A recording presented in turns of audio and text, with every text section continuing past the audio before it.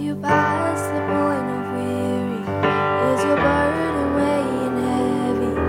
Is it all too much to carry?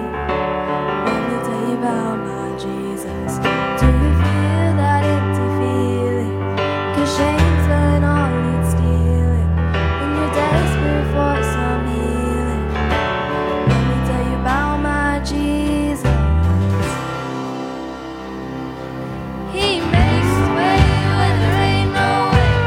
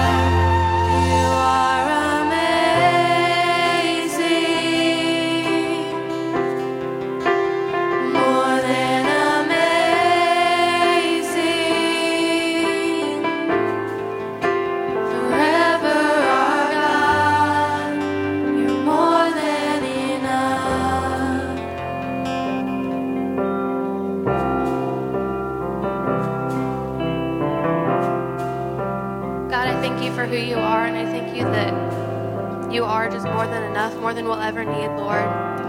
God, I pray that you just show us how wonderful you are and amazing you are, Lord, through this service. I pray that you're just touching every heart and just moving throughout this place the entire time, God. I thank you for the time that we get to gather together, and I just ask that you would just be in every part of the service, Lord. Amen.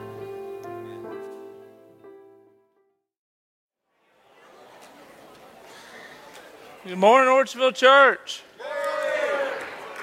Am I on? Okay, just making sure. Before I get started here, I just have to say that is awesome to sit here and watch worship where the majority of the team is youth. I mean, that's a very, very powerful thing, and we don't need to look past that to see those young people up here worshiping God and leading us into worship. We don't need to be ignoring that because that's a very powerful thing. Yeah, they are fun. If you guys don't know me, I'm Jake Capps. I'm the youth pastor here. As you can see, I am not Rick. Rick is on vacation with his family, and I just am praying and hoping that they just very much enjoy themselves. But like I said, I'm the youth pastor. That means I'm going to need some crowd participation. Okay? No one has to come up here, don't worry. You can stay in your seats. But I'm the youth pastor, so I can't just stand up here and talk. So I have a few questions. So who in this room has been going to church their entire lives, or for a good chunk of it? We got quite a few. Who has not been going to church long at all? We got some here too? All right. So this might be weird of me to say, but I think you guys who have not been going to church for a really long time have an advantage. I know that sounds a little odd. That doesn't make much sense, right? I say you guys who've been going here for a short period of time have an advantage over us who have been going for a long time. Doesn't make any sense. But let me put this in perspective. How many people here know John 3:16? All right. You guys who know John 3:16, say it with me, okay? For God so loved the world, he gave his only Son, that for whoever believes in him shall not perish but have eternal life. Right? All right. But here's the question. You guys already knew that. You had that in your head. But how many times do you look at that or read that and actually get something from it? That's the question.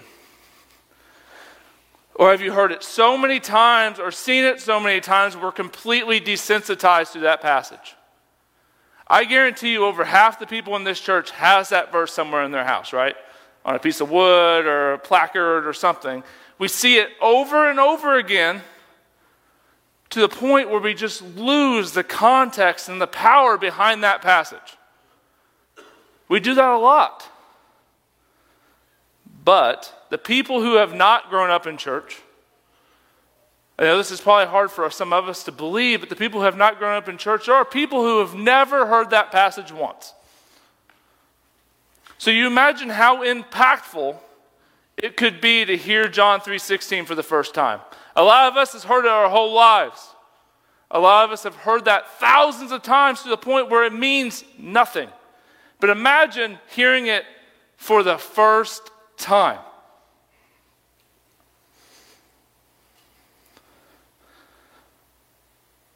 But here's the problem. A lot of times we take these passages and we hear them so many times and we try to bring them into our lives and we just concentrate on them. But we concentrate on those single passages so many times where we forget others. So here's my question. Who knows John 3:17? I got a couple, but very few. So if you've not read the whole chapter of John 3, you should go home and read the whole thing. But John 3:16 is only half the equation. John 3:16 doesn't mean anything without John 3:17. But the thing is, a lot of us don't like to read John 3:17. So what we're going to do, we're going to go back up to John 3:16 and we're going to read through 17. For God so loved the world, he gave his only Son, that whoever believes in him shall not perish but have eternal life. For God did not send his Son into the world to condemn the world, but in order that the world might be saved through him. There are so many people out there that love John 3:16, but they don't want to read John 3:17. Because a lot of us grew up in a way where we were taught to condemn and hate sinners instead of loving them. Because it's our job not to condemn, it's our job to love and lead people to Christ. That is our job as Christians, period. Because I know growing up, I don't know if anyone else has been in this situation, but growing up, I was more scared of hell and sin than I loved Jesus. Because a lot of us get into this context of, oh, we're supposed to condemn these people, but we're supposed to love them first. God will work on them, and God will change and do the rest. Because if you hate anyone because of your faith, you are doing it wrong. Hands down. And I see this a lot. Not necessarily like just in the church as a whole. We like to use our faith as a weapon instead of a tool.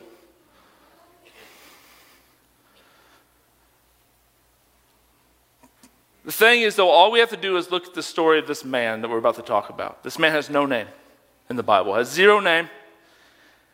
He's just known as a thief or a criminal or a crook. And once again, we've heard this story, especially if you've been going to church for a long time, we've heard this story over and over again. And I think a lot of us forget the power and the meaning behind these passages. So I'm going to put this in a little bit of context before we get into the scripture here. So when Jesus is being crucified, and he's going to Calvary, and the thing is, it's not just Jesus being crucified. There's two other men. There's a man on his left, there's a man on his right. But the thing is that's most powerful about this crucifixion story is it's not just Jesus' story, it's about these other two guys. So when Jesus was already been crucified, what does Jesus do? He doesn't sit there, does he sit there and go, I hate these people for what they're doing to me? Does he condemn them? Does he shoot hatred at them? They're gambling over his clothing. What does Jesus do? What he says is, Father, forgive them, for they know not what they do. That's the God I serve. Because Jesus is not, he has not been there to condemn. He was loving them as he was dying. So one of the thieves, it doesn't actually say this in the scripture, but I picture him being very snarky and like yelling and being very sarcastic. But he's like, are you not the Christ? Save yourself and us. I just hear the sarcasm in that. I don't know if anyone else does, but when I read it, that's what I hear. But there's another thief. And what's he say back? He says, Luke 23:40, it says, but the other rebuked him, saying, do you not fear God, since you are under the same sentence of condemnation? And in 41 it says, and we indeed justly, for we are receiving our due reward for our deeds. But this man has done nothing wrong.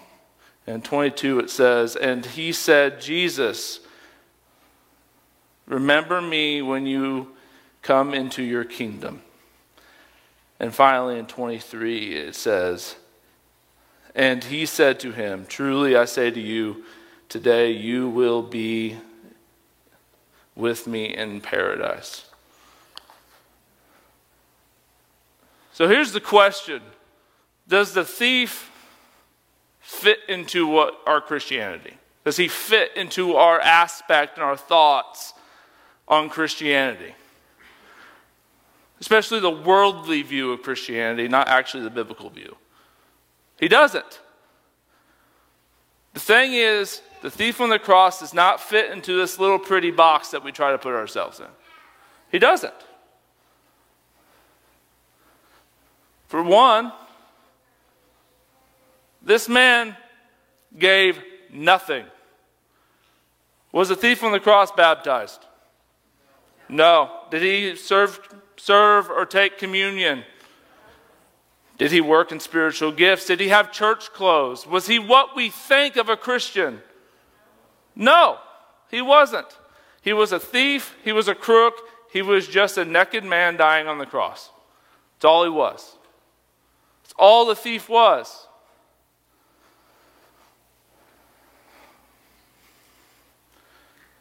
Some of us who have been going to church for a long time forget the power behind the crucifixion story.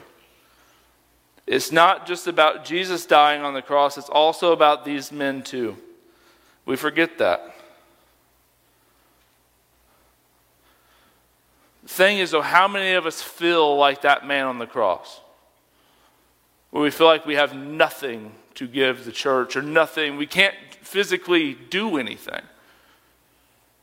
I think if we really think about it and put it in perspective, a lot of us would think that we're in that same situation. Because a lot of us sit here going, we sit there and go to God and go, I'm not a pastor. I'm not a worship leader. I don't have any talents. How am I supposed to glorify you, God, because I can't do any of this?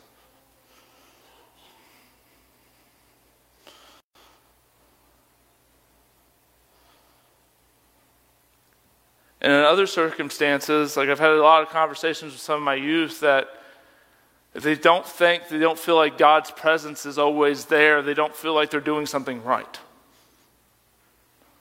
They're like, what am I doing wrong, Jake? What am I doing wrong? I'm not constantly feeling something. Guess what? Neither did this man.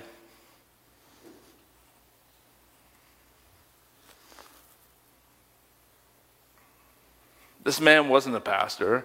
He wasn't a worship leader. He was nothing special. He was a criminal. It doesn't specify in Scripture what he did. I mean, you could think he may have stole some fruit or did something even more horrendous. You can put whatever you want on him because it doesn't specify. I think it doesn't specify for a reason. Because it doesn't matter who he was or what he did. It doesn't.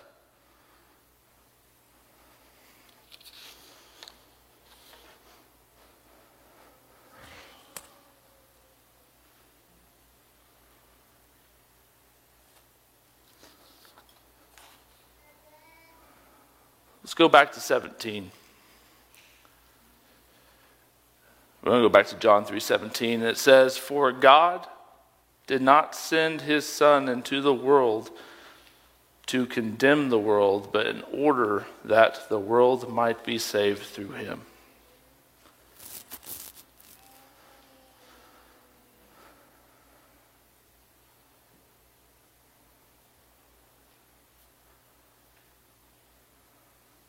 As I said earlier, it's not our job to be condemning others. It's our job to be loving others. It's our job to lead people to Christ, but at the same time, we do not need to be condemning ourselves.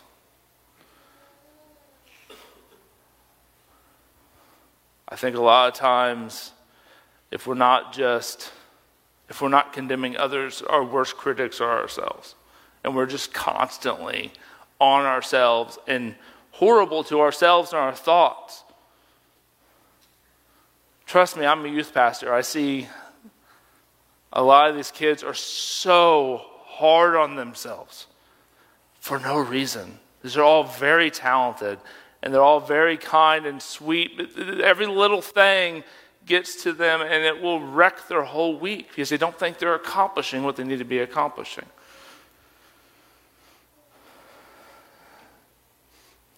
Because the world is teaching us to be negative towards ourselves and not to love ourselves and to hate ourselves. We all have something about ourselves or whatever we just don't like. I understand that. I'm a large, goofy guy. I'm not a fan of that sometimes. But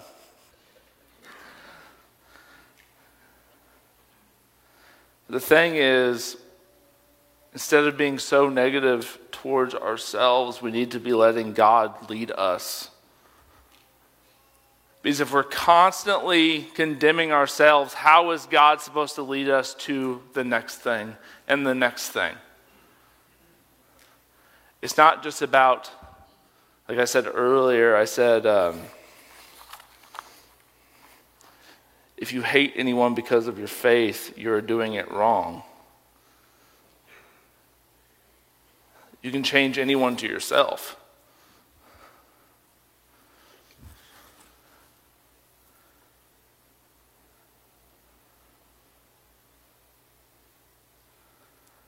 Because the thing is, we are no different from this man who walked into heaven with Jesus. We are no different from him.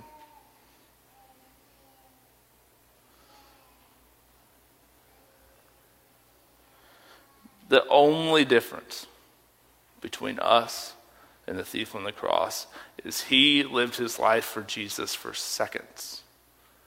We have our whole lives left. That is the difference. We might make mistakes along the way, which we all will. We'll probably make some mistakes today. I'm sure I'll make a mistake before I leave this church today, doing something or saying something I shouldn't. But if God is with us in every moment, we will make it. But one of the big keys is remembering how powerful,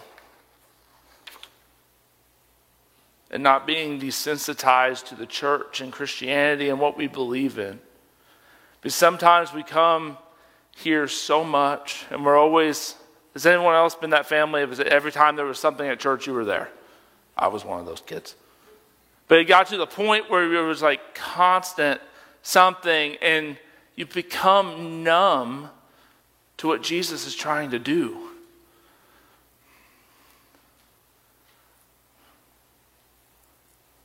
It's not going to be up there, but I want to read John 3:16 one more time.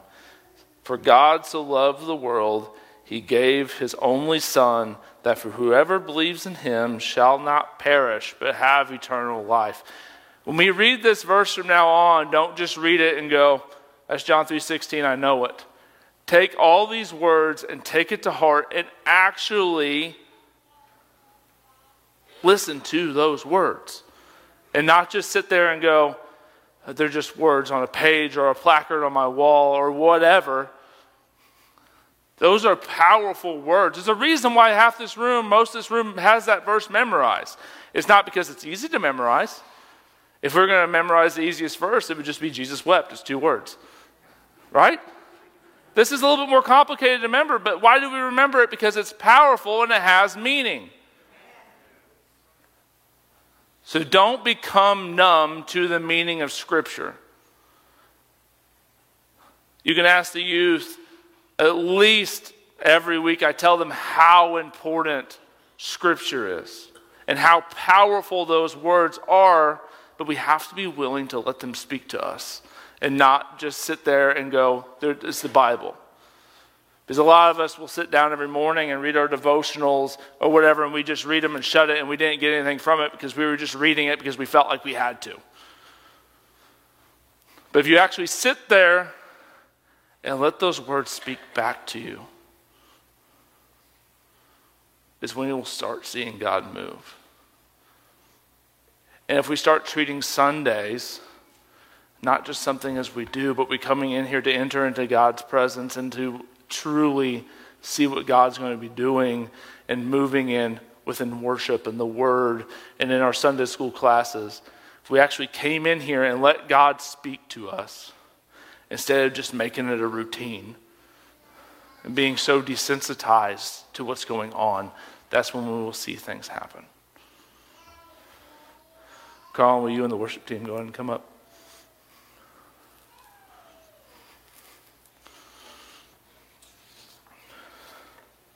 As they come up, I just want to say, number one, if you don't know Jesus, please come talk to me or anyone here. If you have a friend next to you, just ask. You will not regret it.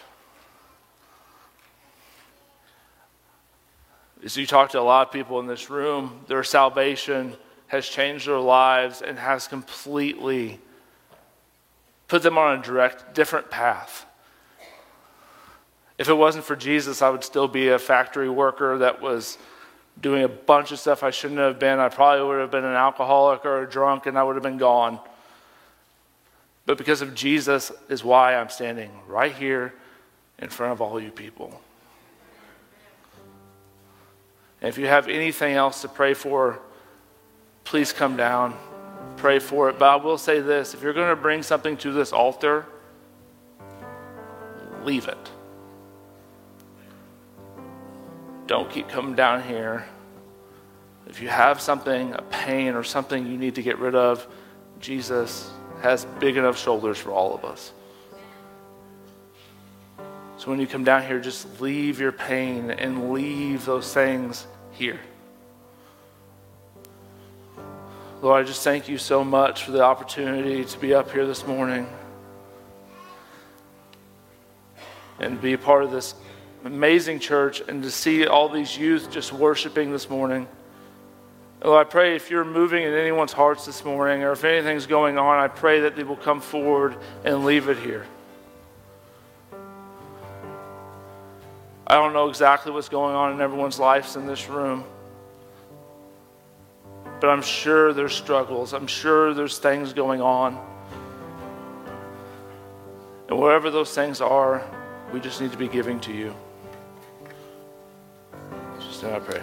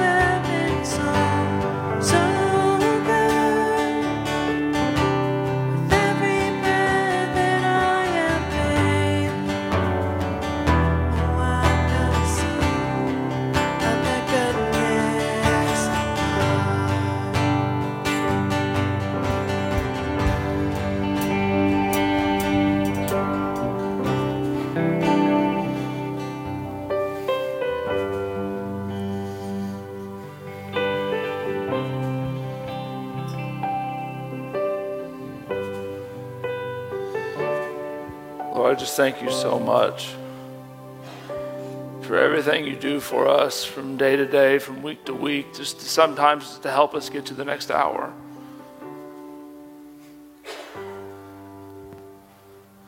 So I know for a lot of us, including myself, if it wasn't for you, it would be hard to make it from minute to hour to day to day.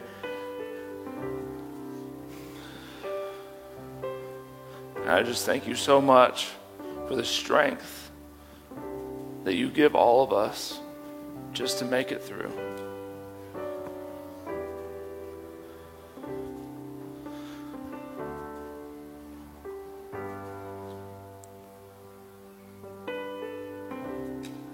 Lord, I just thank you for being a part of such an incredible church. And Lord, we just love you so much. In Jesus' name I pray. Amen. You are not dismissed. You are sent.